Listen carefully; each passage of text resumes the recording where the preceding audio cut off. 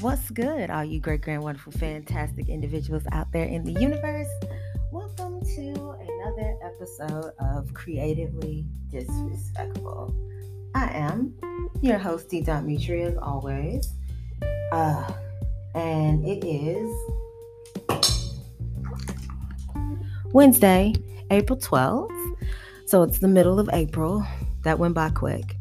And I am sure you can tell from the title of this episode that we are about to get into it. So, you know what? I'm not even going to prolong this intro. Let's just get ready to start the show.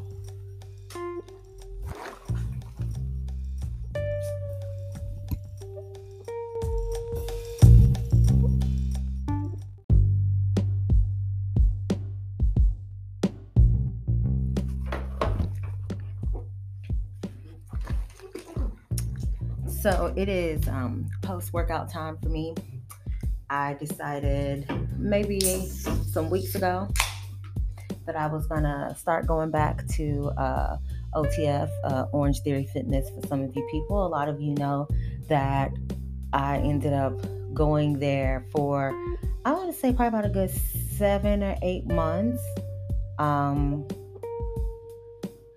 starting the August after my father had passed. It was a way to be 100 with you, find a place to put this pain, and it was good until it wasn't.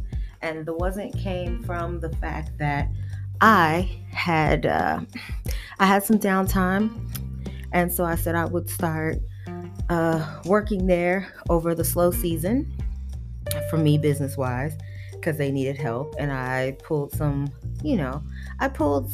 part-time shifts there, and the experience went the way that many experiences have been going when I've been out here. So I can wrap this all together. And let's just say that a letter to HR had to be written, and I had a phone call with HR, and eventually I just quit. I was quitting in that time frame too anyway, but so were other people. And I when I went back just as a regular member again, it was a really uncomfortable situation. So I just got rid of my membership altogether. So here we are a year later. The whole staff has changed. The dynamic and the vibe of the studio has changed. And so now I'm back. So anyway, right now what I'm doing is my post-workout cool down. And it felt like the perfect time to talk about some things. So Easter weekend, y'all.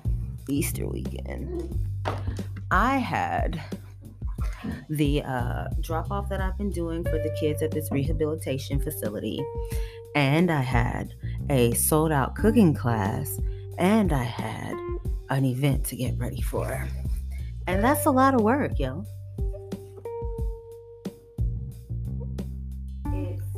It's a lot of work. There are lots of things that need to be done, lots of moving pieces, lots of prep work, shopping, and all of those good things. And I was, so far with the situation with the kids, it has been kind of great when it comes to my interactions with the kids and the staff that serves them on the weekend. However, this particular week, somebody decided to send in a very pointed, detailed email about my service and the quality and the products that are being produced and getting dropped off. And for reading through the email, it was lots of lies. Like, I don't know, have you ever been in an experience where someone is referencing something on behalf of a group, yet from going through everything, you can tell that it's very pointed and specific and solo to that particular person. And that's what this was. She referenced this email as if there were a lot of things that a lot of people didn't care for, and it was really just her not wanting to eat the options that were there, or just complaining about things and saying there's no variety, and there's not enough food, and we're always out of food on Saturday. But then when I talk to staff, they ask me, like, we need containers or something, like, what should we do with all this leftover food? And I'm like, because we have to just throw it away, and it's really sad to see all this food go to waste. So I'm talking to them about the egregious amount of waste, and you're telling me that there's not enough food. So now you want me to work harder just to watch more of my food go in the trash.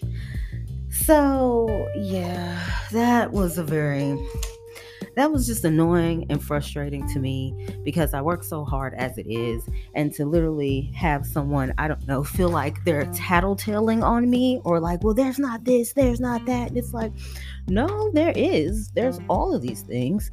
Like, there, I guess, are just not things that you want. And so then you frame it as if this is not a thing. And so when I'm talking to her on the phone about everything, she kind of rolled back all her statements.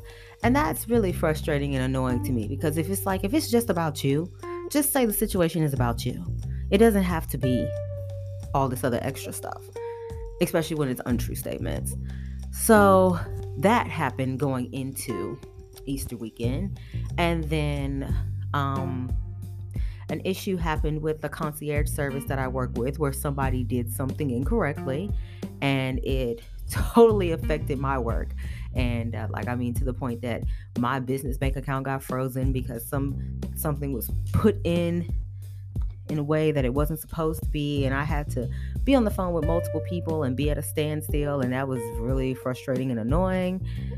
And then I had my sold out class on Saturday night that had no helper, and the helper that I did have was someone who had not done this at this capacity before, so it just added on to a more stressful experience for me.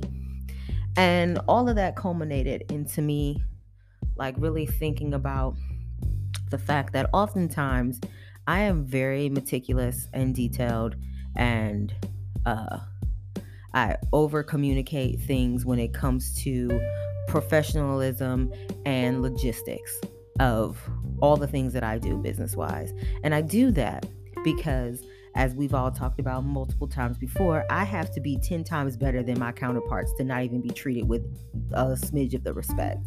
Y'all have heard me say this. And so any little thing that I do gets misconstrued. I guarantee you, because when I saw this email, I contacted this lady directly so that she could tell me exactly what her concerns were. And from this talk, I knew it was bullshit. And I'm pretty sure that at the end of that, I was referenced as unprofessional and probably difficult to work with, and just an angry Black woman, because that happens a lot.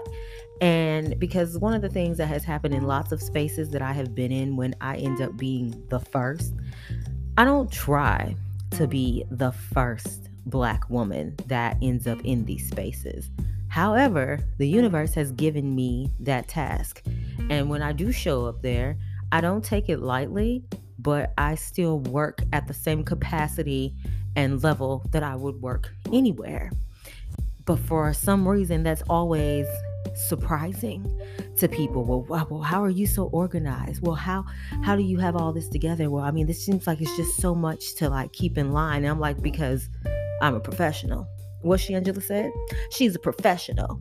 And that's why all of this stuff runs like this.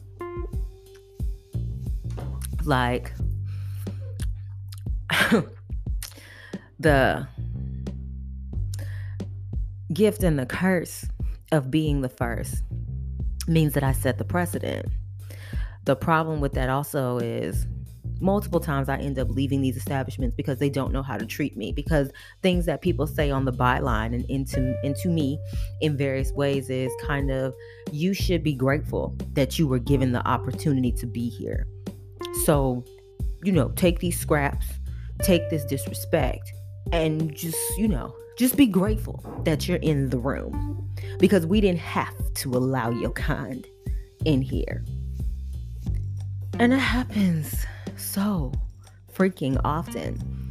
And I often say to myself, when I end up in these spaces that no one like me has looked, or no one who's looked like me has ended up in, I've always said, well, why though? Do y'all ever sit back and look back at yourselves and wonder why there has not been someone who looks like me in these particular positions? You don't see nothing wrong with that. Yet I see everything wrong with that. But again, I'm supposed to be grateful. I'm supposed to bow and be so happy that you have allowed me and graced me with the ability to be here. Meanwhile, it has nothing to do with the merit of my work. It has nothing to do with the fact that I have worked and built a reputation to be able to do what I do at the capacity that I do it. It has nothing to do with that. And so I find myself in these bubbles where it's like, damn, this was good until it wasn't. And it's always because of people's entitledness, their biasness, and their downright disorganization. Majority of the times, these places are not organized, and I'm way more organized than them. And I have to be the one to bite the bullet and say, hey, this, and this, like things should be like this. And then that makes me argumentative. And then that makes me difficult. And then that makes me, well, this is why we never hire y'all. And it's like, and people say shit like that, y'all, man, people say it. And I just be sitting here sometimes like, you realize that that's disrespectful. It's off-putting, like all of these sideline comments and certain stuff that y'all say sometimes that are devaluing. It's devaluing to a person that just because they do things a little bit differently than you would, because I'm not allowed to lean on mediocrity. I'm not allowed to lean on mediocrity. I have to be perfect. So any little mistake that I were to make, I would never hear the end of. So because of that, because I have to consistently keep my stuff, my ducks in line and everything in order, I'm the bad guy. And it's like, yo, why is that?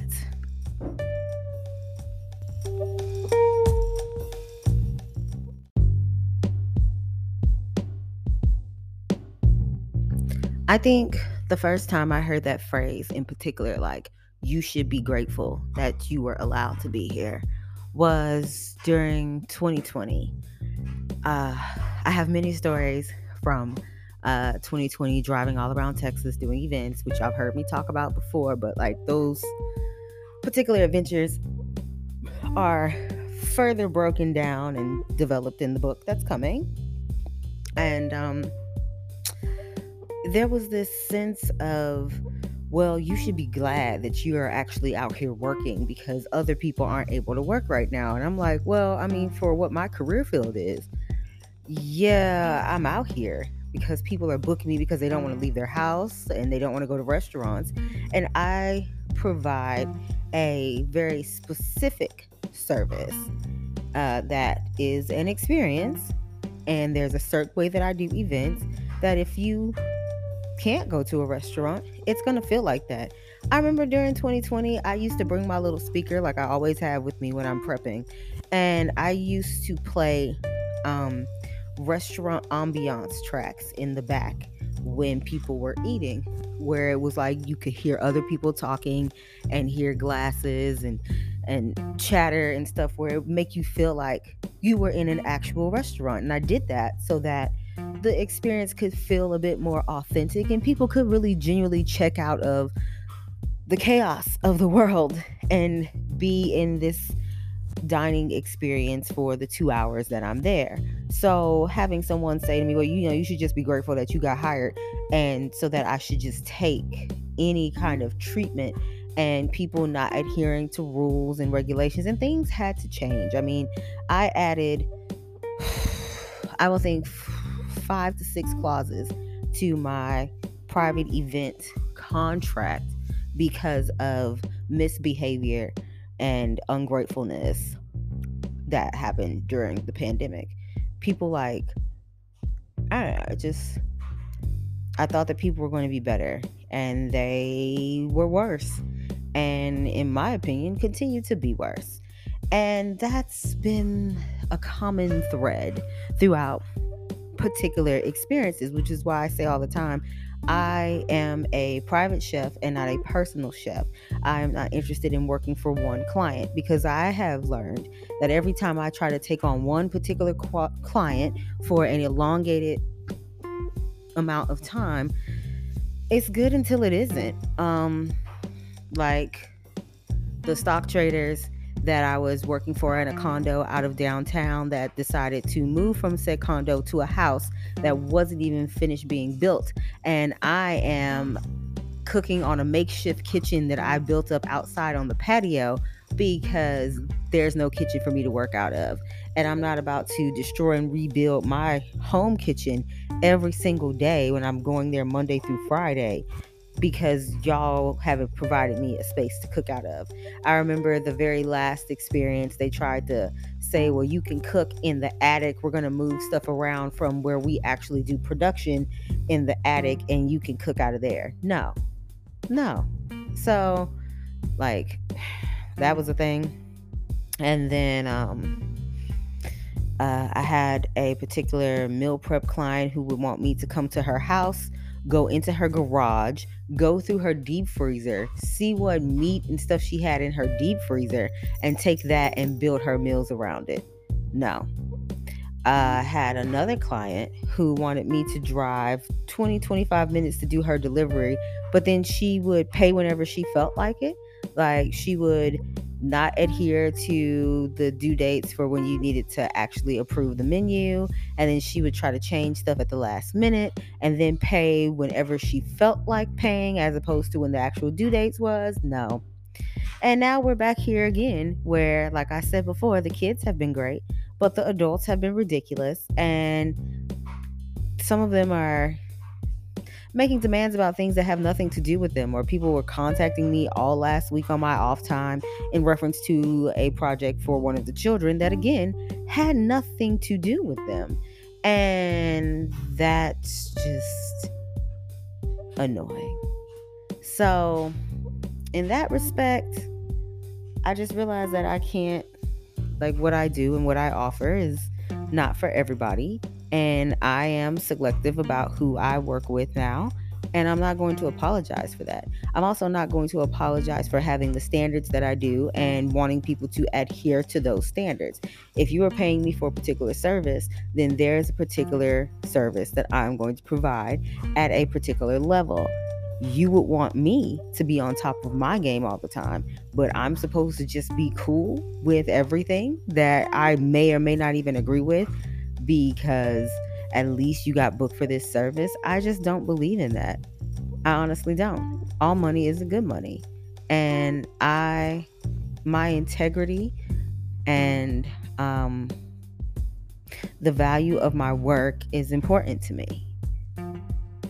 Some people can say that some of it is prideful, and that's fine. I feel like I should take pride in my work.